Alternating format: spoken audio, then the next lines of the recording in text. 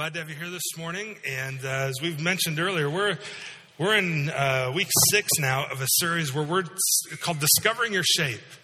And we're taking some time. It's really, we talked about it last Sunday, but it's a pastoral series in the sense that we want you to discover the way God has uniquely shaped and uniquely made you, so that based on your spiritual gifts, your heart, your abilities, your personality, your experience, you would be able to use those in ministry for God's glory, Jesus' glory, others' good, and your joy. And this acronym is an acronym we're borrowing. It's originated with Saddleback Church and Pastor Rick Warren. And we've been teaching through some of these things, maybe in a little different way. But this morning, have you ever heard of Bezalel and Aholiab? I even struggle saying his name still. Who's heard of them? You're like, I could preach on them. Not many hands went up. A few of you did. Well, by the end of today, you're going to know who those two guys are. And we're going to see an example of God giving talent and ability in great measure to these two guys and to many others, men and women that are mentioned just not by name in the same passage of Scripture. We're going to walk through half the book of Exodus today. And we're going to start in chapter 19. So you can turn there if you have it on an app, on your phone. If you have an actual Bible with you, that's great too. But while you're turning there, I'm going to pray, and then we'll start in chapter 19 of the book of Exodus this morning. Father, thank you for Jesus. Thank you for his work on the cross for me and for us as a church, that you took our sin, you took our shame, Jesus, and you bore it on the cross. So that when we sing this morning, we can sing without guilt or without fear, but with celebration to you. So that as we learn your word, we can learn it knowing that because you've sent the Spirit to indwell us after we've trusted you, that you empower us to live it out. And so, Holy Spirit, I pray that you would make yourself known in that way today. Teach me as I'm teaching, help my words be your own. And I pray, too, that you would come and encourage your people here this morning. Encourage them with the ways that you've shaped them and that you've molded them and the ways that you've gifted them both with spiritual gifts and also with just natural talent and ability. Help them discover and realize that you've made them to make a contribution. And you did that so that they would have joy, so that others would receive good, and that, Jesus, you'd get great, great glory in your church. Pray against the enemy. He would love to discourage us. And in the case this morning, tell us that we have no worth, that we have no ability to do any of these things or no even talent. But that's just not the case. And so, Father, I pray this morning, teach us, encourage us, and may it result in changing our lives and our church and our community. And we pray all this through and because of Jesus. Amen. Exodus chapter 19. Do you know what the book of Exodus is about? There's this guy, his name is Moses, and he goes and he rescues God's people who are in slavery in Egypt. And God's people had gotten there about 400 years prior, and while they're there, eventually the leaders of Egypt change, and their heart towards the Israelite people diminishes, and now they see them as a threat because of the way they've multiplied, and they put them into slavery. And Moses is called by God through a burning bush, and he goes and he rescues God's people. Do you know how old he was when he did that, by the way? Some of you are like, yeah, I know I have a shape, but I'm old. You don't get it. I'm old. Moses was 80 when he saw the burning bush.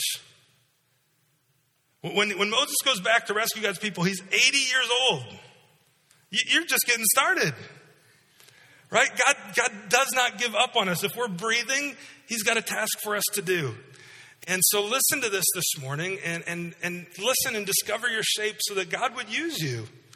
And anyway, so he leads them out, and eventually they come to Mount Sinai in the wilderness. And they're on their way to the promised land, which God had promised many, many generations before to Abraham.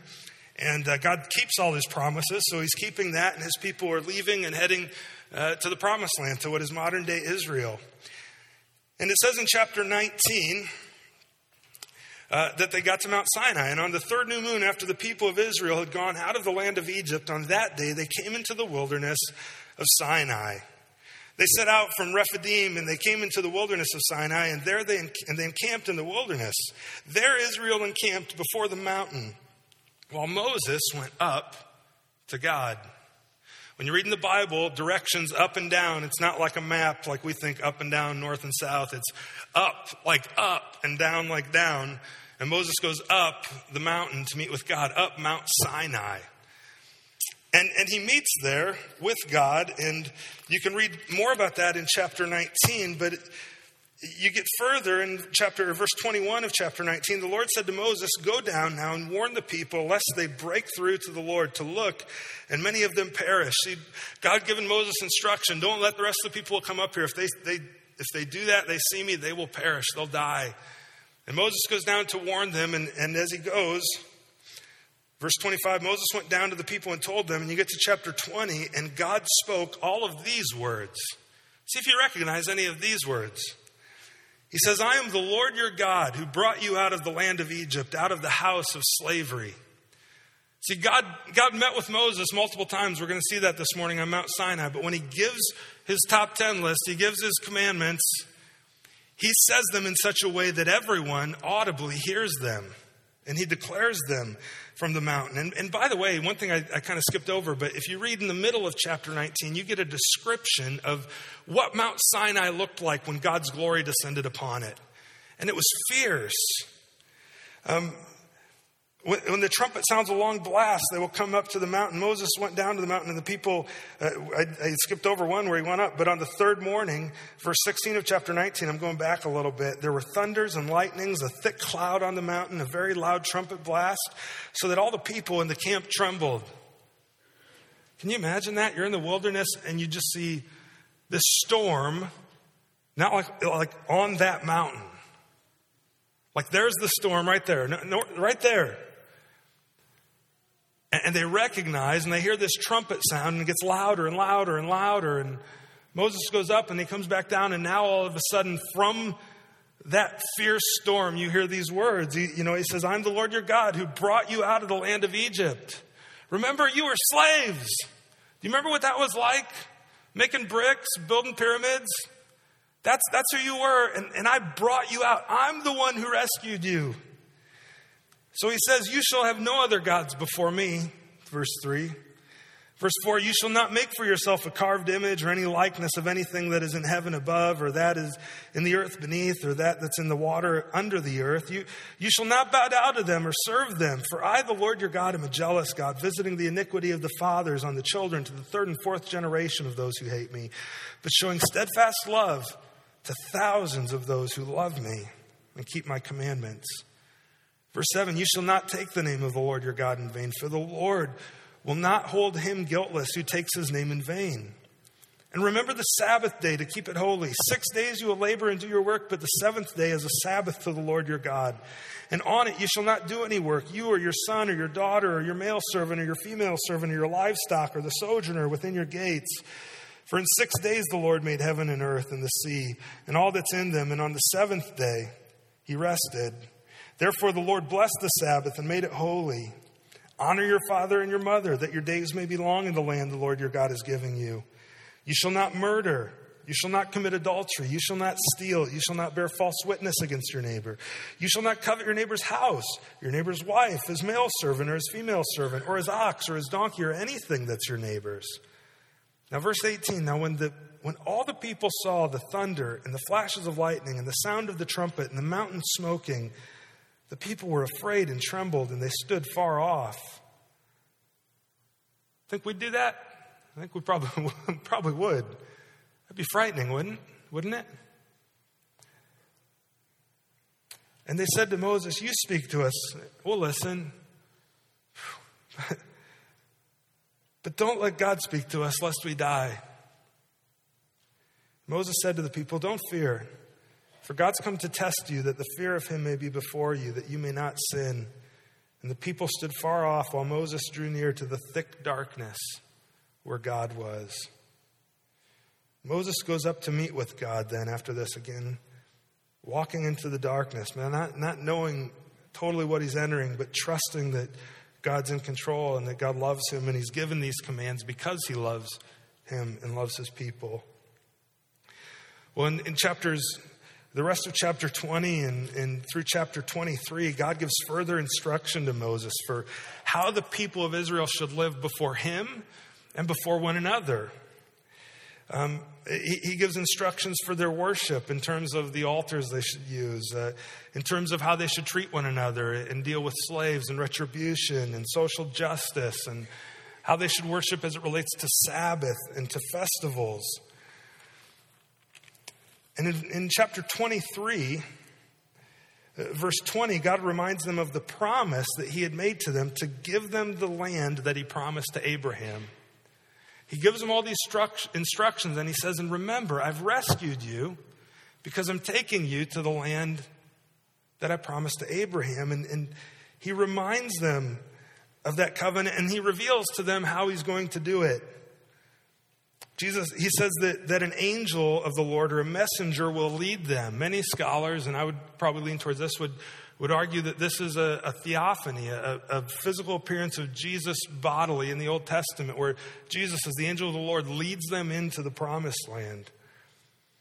He says it's not going to happen all at once. Look at verses 29 through 31. He says, I will not drive them out. In other words, all the inhabitants of the land before you in 1 year, lest the land become desolate and the wild beasts multiply against you. He says instead, verse 30, little by little I will drive them out before you until you have increased and possessed the land. It's just a reminder, just some quick application here, but God doesn't always just do everything we want right now, does he? Sometimes it just takes time. And slowly he changes us, and slowly we grow like a tree with our roots going deep and growing and our branches going wide, and God nurturing us, and over time he would bring them into the promised land. And the third thing is he gives them more instruction then of how they should live once they're in the land at the end of chapter 23. We get to chapter 24 of Exodus, and God gives Moses instructions to go get the other leaders. Moses had been up in the thick darkness with God, and now Moses says, or God says to Moses, go get the other leaders. Get Aaron, get Nadab, get Abihu, get the 70 elders. And then come back and worship me. So Moses goes back down in verses 3 and 4 of chapter 24.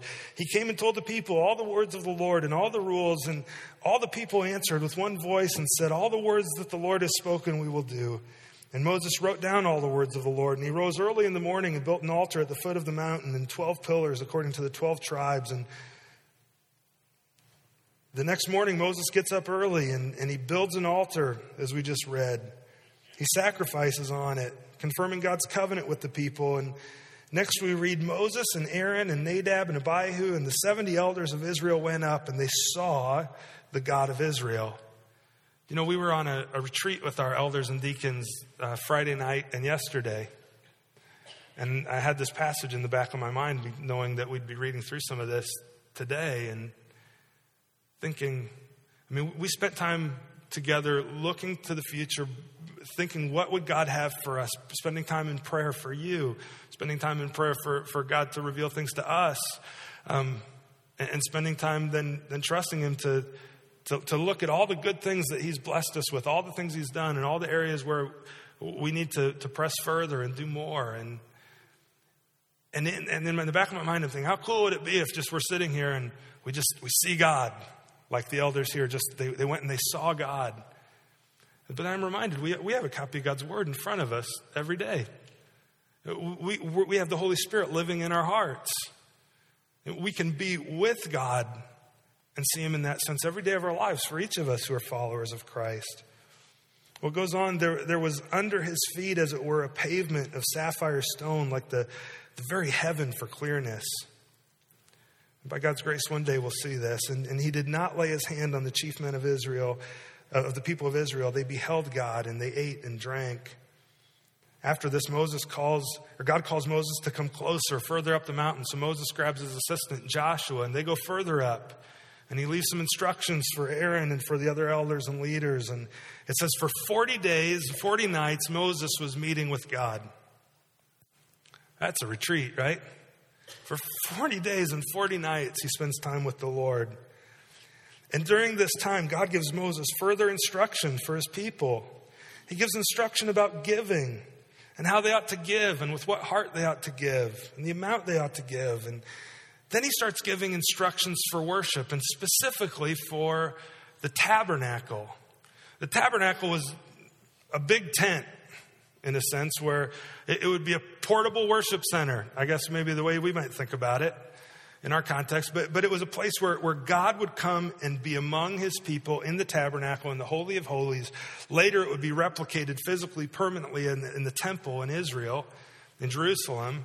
But for now, God's going to show his presence to his people and tabernacle among them, to tent, to camp among them. You know, when Jesus comes, this is again pointing to Jesus. When Jesus comes, and in 1 John it talks about the Word was God. The Word was with God, and the Word was God. And it says, and he came, he put on flesh, and he dwelt among us. When it says he dwelt among his people, literally you could translate that he tabernacled among his people. So God showing himself, dwelling among his people in the tabernacle, in this tent, it should point us to the fact that we know Jesus comes and dwells among his people, and the Holy Spirit comes and dwells within his people. And because we read this sometimes, we go, wouldn't it be cool if we knew that God was right there and we saw a pillar of cloud and a pillar of fire and we just knew that's where God is. If you've trusted Jesus Christ, we do know that. He's come to tabernacle, to dwell in and among you. His Holy Spirit has. Well, he gives Moses instructions for this tabernacle, what it should look like, all of its contents, the Ark of the Covenant, the table for bread, the golden lampstand, the tabernacle itself, the bronze altar, the court outside of it, oil for the lamp, and God's attention to detail of what kind of incense should be burned and what kind of oil should be burned. And he even gives instructions for how the priests ought to dress and how they should be consecrated. And you get to chapter 30 and the altar of incense and the census tax and the bronze basin for how they should wash and cleanse themselves and the anointing oil and incense. And you get to chapter 31, and these two guys we've been talking about show up, or that I mentioned earlier. We haven't been talking about them yet. We're going to show up, Bezalel and Oholiab. Let me read to you about Bezalel and Oholiab. Chapter 31, verse 1. The Lord said to Moses, see, I've called by name Bezalel the son of Uri and son of Hur of the tribe of Judah, and I've filled him with the Spirit of God, with ability and intelligence, with knowledge and all craftsmanship, to devise artistic designs, to work in gold, silver, and bronze, in cutting stones for setting and in carving wood, to work in every craft. And behold, I've appointed with them Oholiab, the son of Ahisamach, of the tribe of Dan, and I've given to all able men ability, that they may make all that I've commanded you. My guess is, as a leader, Moses maybe, he's taking notes furiously for 40 days, what God wants to do. He's listening to God. God's given him instructions for how this ought to look, how it all ought to happen. And Moses is, if I'm Moses, I'm putting myself in Moses' spot. I'm going, how in the world am I going to do all this? I don't have the skill to know how to do that. How am I going to make all this happen? And it's almost like God just says to Moses, don't worry about it. I've got a whole group of people, and I've given them ability. And specifically, maybe in a sense, he's like, I see it on your face, Moses. I see you worrying. How's this going to happen? Well, the Lord said to Moses, see, I've called by name Bezalel. I filled him with my Spirit. I filled him with ability and intelligence, with knowledge and all craftsmanship, so that he could devise artistic designs to work in gold, silver, bronze, cutting stones for setting and carving wood, to work in every craft. And I've given him an assistant, Oholiab, to help him. And he's skilled in these too. And furthermore, I've put ability in all able men to do this work. I've put ability in everyone. And before you read that, ladies, and go, yeah, but it says all men. No, later when we read this, we're going to see that it was the women specifically mentioned who were skilled to do some of these things. And it's not just men, it's men and women that God has put ability and intelligence and knowledge. You know what that just, you take this to its logical conclusion. You know what else that means? That means he's put those things in you. He's put some abilities, some talents, some gifts, some intelligence in you. Why? Well, in this case, it's to accomplish what he had told Moses needed to be accomplished, right? To build the tabernacle so God could show his glory to all of his people, so that all of the people would benefit from their gifting and their talents being used to show God's glory and to give good to all the people. And do you think that they had a lot of joy in that when it was completed? I guarantee you they did. I guarantee it. As somebody who loves to do design and art and those sorts of things, man, when you finish something, you complete it. Those of you who maybe are talented in that way also are gifted in that way. You know, like just the satisfaction you get when you get done doing that. And there's great joy in it. I guarantee you they had joy in those things. Well, we're going to come back to them in a minute, but let me tell you the rest of the story of what happens here. You know it well. Eventually Moses is given instruction then about the Sabbath, and he goes down in chapter 32, and the people had been waiting 40 days and 40 nights, and they gave up on Moses. Because earlier you would read, if we had stopped there, and I think in chapter 24 it says that the glory of God, when it descended on the mountain after Moses was there, he was there just in the cloud quietly for 6 days, and then God's glory was shown, and it said it was like a consuming fire coming down on the mountain. Now, if you guys all saw me or Pastor Stephen or Pastor Dan, and they go up a mountain and there for a few days, and all of a sudden you see fire come down on the mountain, what would you think? Oh, they're toast. See ya. My guess is that's maybe what they thought about Moses, that God's glory revealed itself as fire, as an all-consuming fire. And where is this Moses? He's not coming back. Well, then what happens? God says, Moses, you need to go down. These people have defiled themselves. And he goes down, and what had they done? They rebelled, and they made... Think about this. It was only 6 weeks to a month to 2 months later. God had just spoken to them audibly. Said, I'm the God who brought you out of Egypt. Right? And what do? They make a golden cow, put it on a pole, and go, hey, that's what brought us out of Egypt. Really? Really? It's amazing the idolatry we have in our hearts. Not just those people, but us, right? And Moses comes down, he destroys the calf. It says he ground it to a powder. He made him drink of it. So think about that logically. The only way they'd get their gold back is after they passed it. Maybe that's kind of what God thought of their idol and their idolatry. In verse 33, God gives Moses the command, or Moses intercedes for the people, and eventually God gives Moses the command to leave Sinai, and Moses makes new tablets. When he came down and saw the calf, he had broke the tablets. He threw them and broke them, the ones that God had written the 10 Commandments on. And so Moses makes new ones. God gives him instructions, and he writes it again. And then you get to chapter 35, and they're getting ready to leave, and Moses comes down and starts taking contributions to do and to build the thing that God had called him and entrusted him to do in building the tabernacle. Well, the rest of the book of Exodus is all about the building of the tabernacle. And then finally in verse 40, it talks about them worshiping and making their way to the promised land. And we learn later that they rebel again and spend more time in the wilderness. But the thing I want to focus on this morning, though, now is at the beginning of chapter 31 and then also in 35 and 36, the actual construction of this tabernacle by Bezalel and Oholiab. And here's the first thing that I want you to notice about Bezalel and Oholiab. God called Bezalel and Oholiab to a specific ministry task. You might keep a thumb in chapter 35, but also flip back then to chapter 31. And what does it say about them? And God said to Moses, see, I have called by name Bezalel, the son of Uri, son of Hur, of the tribe of Judah. I've filled him. All these things, why? To devise artistic designs, to work in gold. And I've appointed, verse 6, with him Oholiab. And he goes on in verse 6, I've given to all able men ability that they may make all that I've commanded you.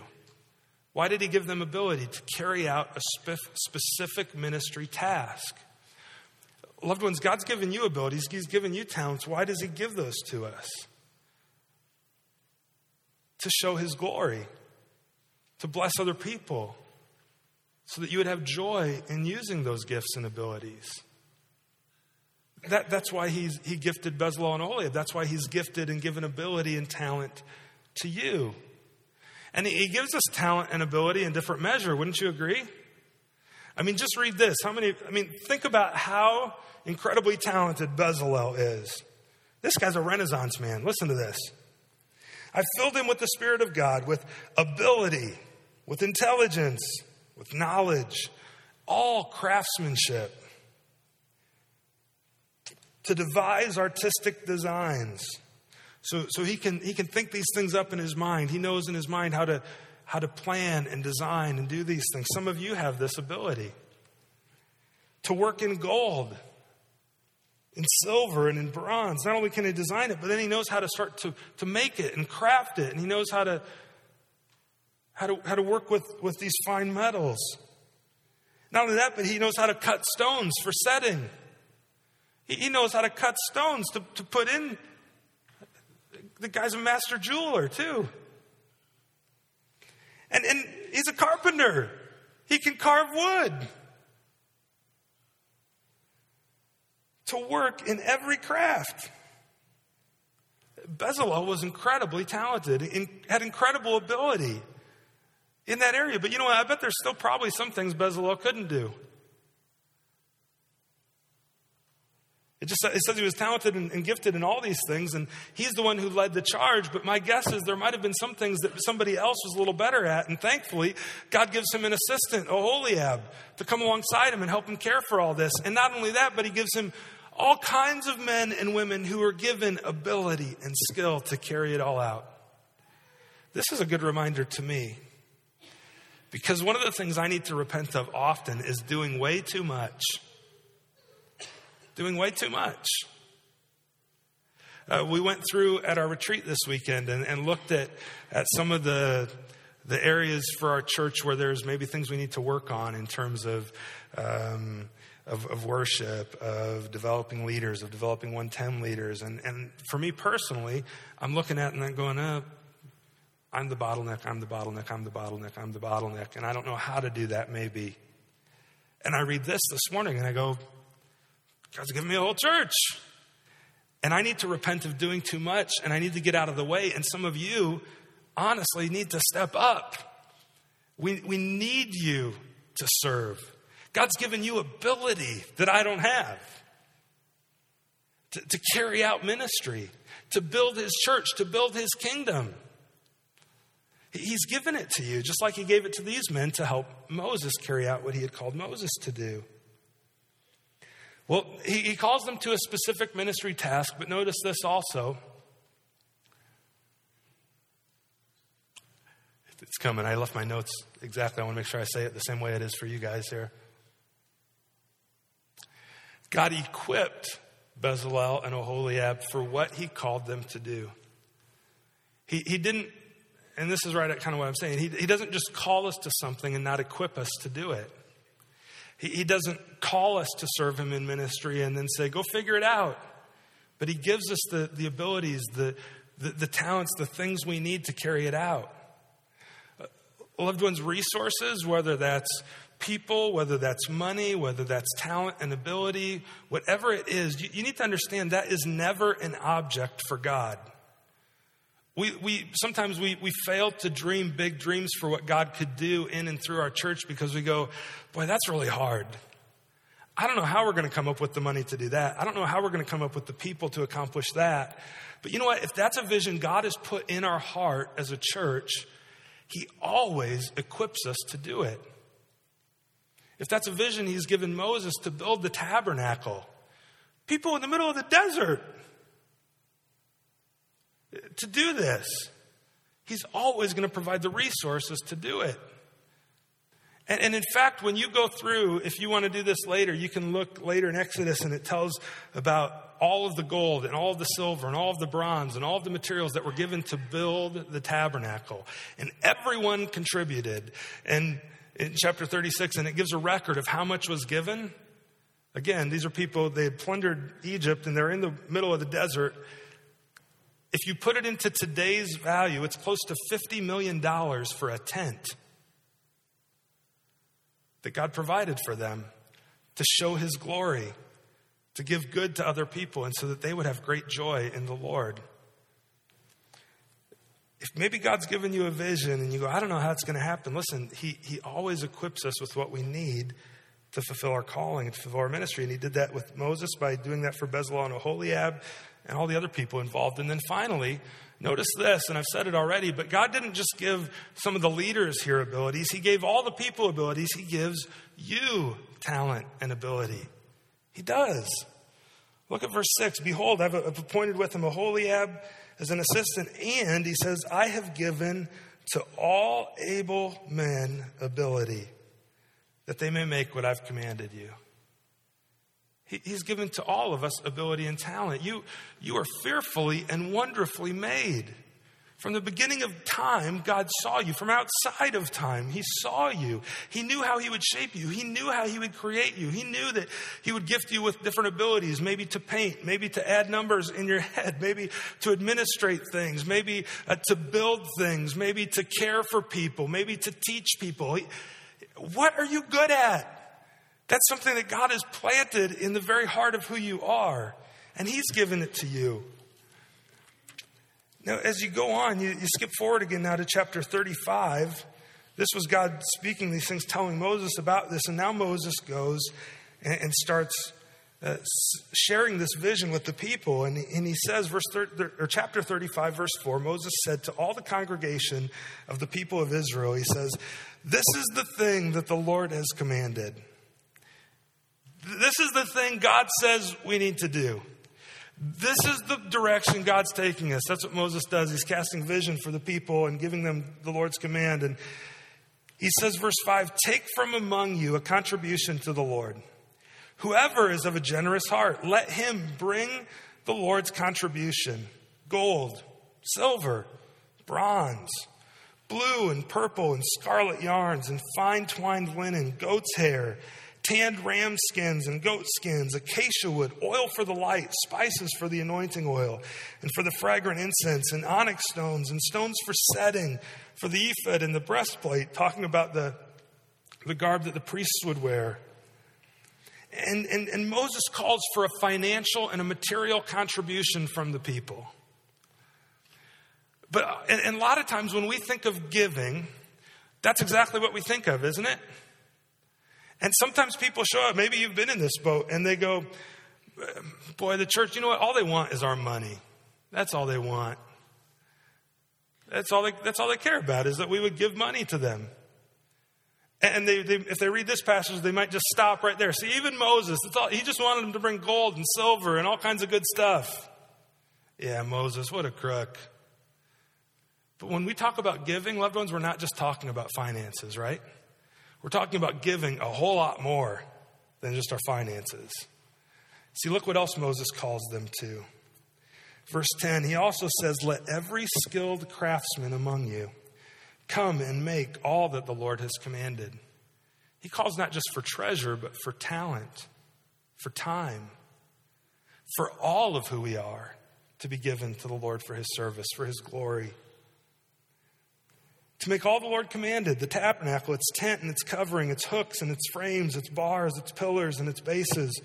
To make the ark with its poles, the mercy seat and the veil of the screen, the table with its poles and all its utensils and the bread of the presence, the lampstand also for the light with its utensils and its lamps and the oil for the light and the altar of incense with its poles and the anointing oil and the fragrant incense and the screen for the door and the door for the tabernacle, the altar of burnt offering with its grating of bronze, its poles and all its utensils, the basin and its stand, the hangings of the court, its pillars and its bases, and the screen for the gate of the court, the pegs of the tabernacle and the pegs of the court and their cords, the finely worked garments for ministering in the holy place, the holy garments for Aaron the priest, and the garments of his sons for their service as priests.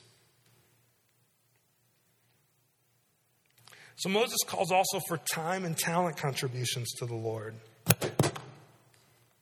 Sorry about that. I woke you up though, didn't I? Maybe we'll have to have somebody donate a new microphone now. We'll see. But he calls for time and talent contributions for the Lord, right?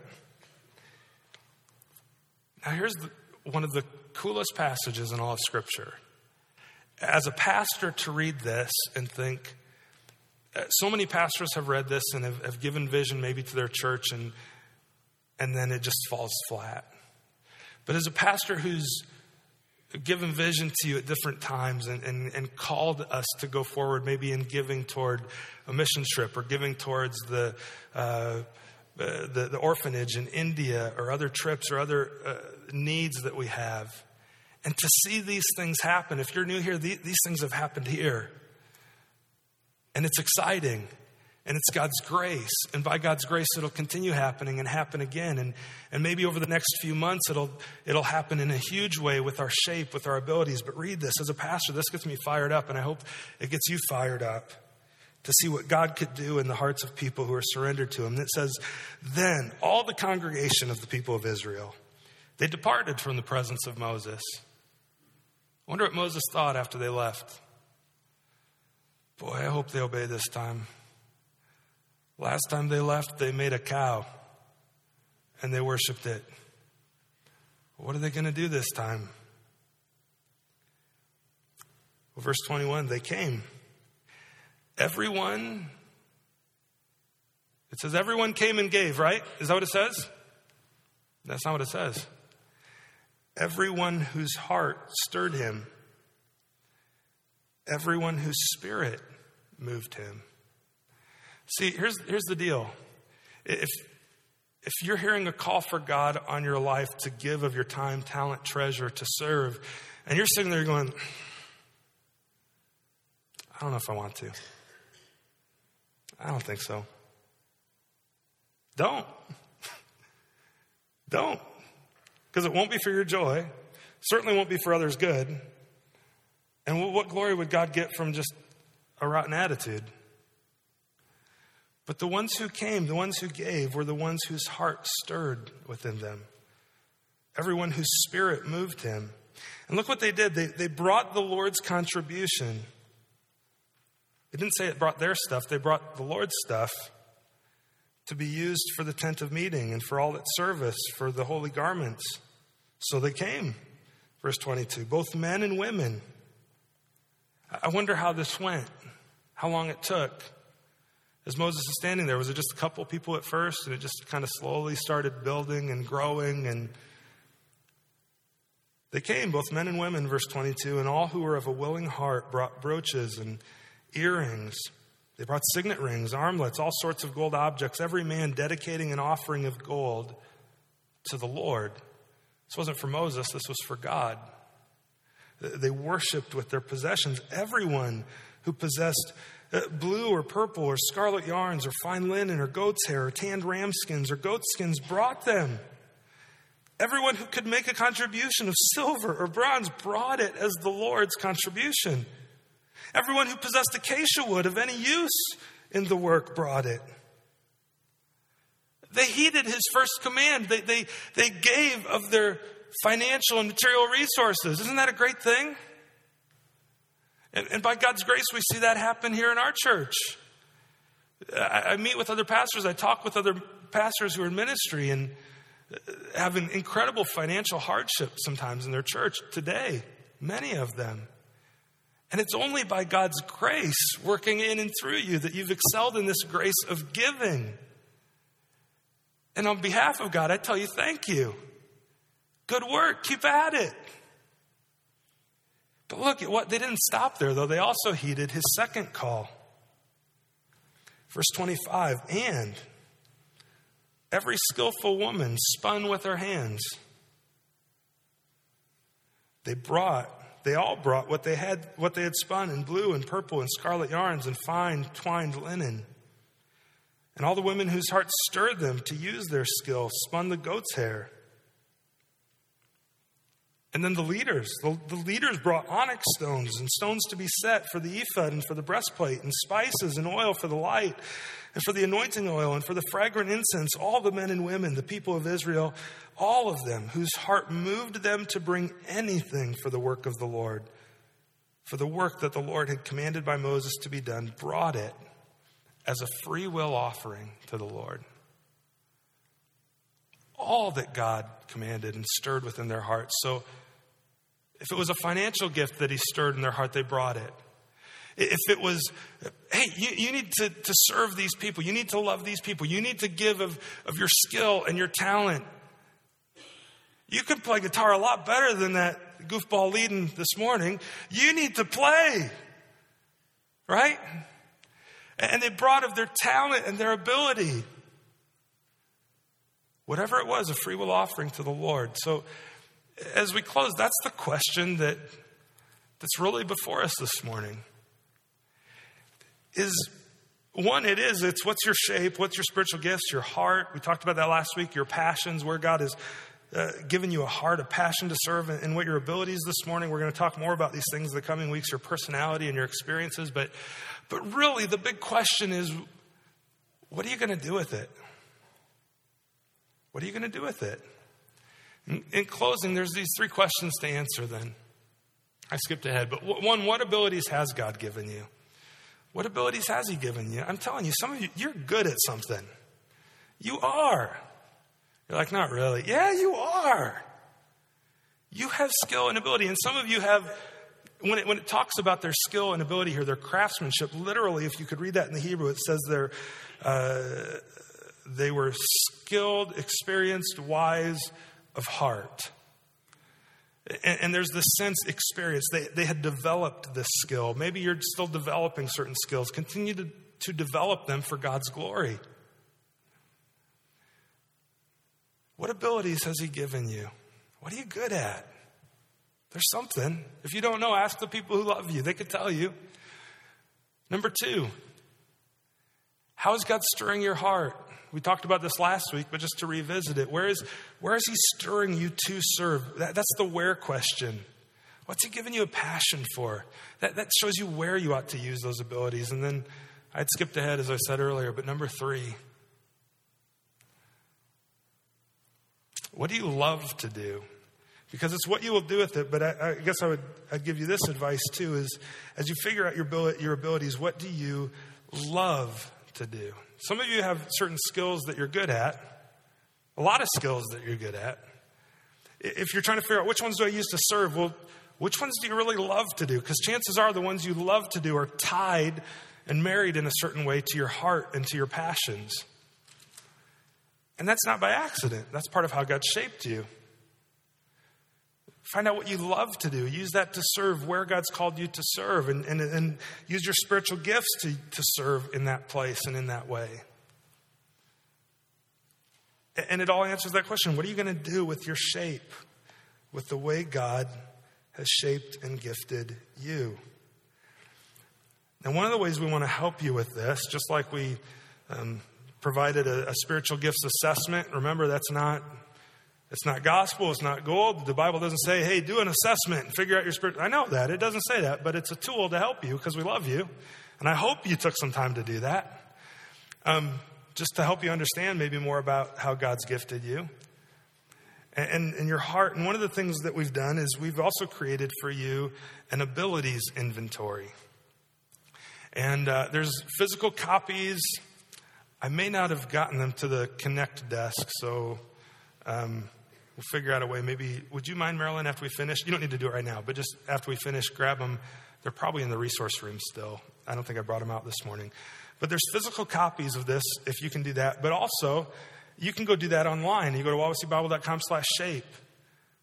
And you're like, yeah, I'm good at it, but I'm kind of shy. I don't really want to tell anybody what I'm good at. So how am I ever going to get served or get the ability to serve people? Well, go online, fill out this abilities inventory. Tell us what you're good at. So if you're really good at roofing a house, and we find out this spring that somebody had a big ice jam in their roof, and now there's water just pouring into their house as the snow melts. We know, hey, we got 5 guys who have the skill of roofing a house, who have a heart to serve God's people. Let's call these 5 guys. Maybe one of them can help, and maybe they know some other guys who can help, and we can go serve this person. Or what is it that you're good at? If we don't know, how do we ask you to serve? So let us know, okay? Go to wawasseebible.com/shape and fill out that abilities inventory. If you didn't take the spiritual gifts assessment yet, that's on that same page as well. But let us know what your abilities are. And start using your shape to serve. I'm telling you, as you do it, God gets glory, others get good, and you get joy. It's a great thing. It's what God has made us for. Let me pray. We'll call it a morning, and we'll take our offering, and we'll sing together. Father, thanks for Jesus, and thanks for the gifts that you give us through him. That's what your word says, that all of the good things that we have, one, they come from above, and they come from you, and they come ultimately from Jesus and through him, through his grace to us. So thank you. I pray, Father, for our church. I pray for me. Help us all to discover more and more the unique and wonderful way that you've made each of us, the way you've shaped us. You've given those of us who've trusted you spiritual gifts. You've given all of us a heart and passion for different things and areas where we could serve and make a difference. You've given all of us talents and abilities like you did to Bezalel and Aholiab and all the people of Israel. And I believe even now, Father, just as you did the people then, you're doing it now in our church. You're stirring people's hearts. And just as you stirred their heart and they came forward with their gifts of their, not just financial gifts, but their time and their talent to serve, I believe you're doing that for each of us. And for those who might respond, whose heart is stirred by you, I pray they would respond, that they wouldn't harden their hearts like these same people did later in the wilderness, but instead they would respond with great joy to serve you and to bring their contribution to you.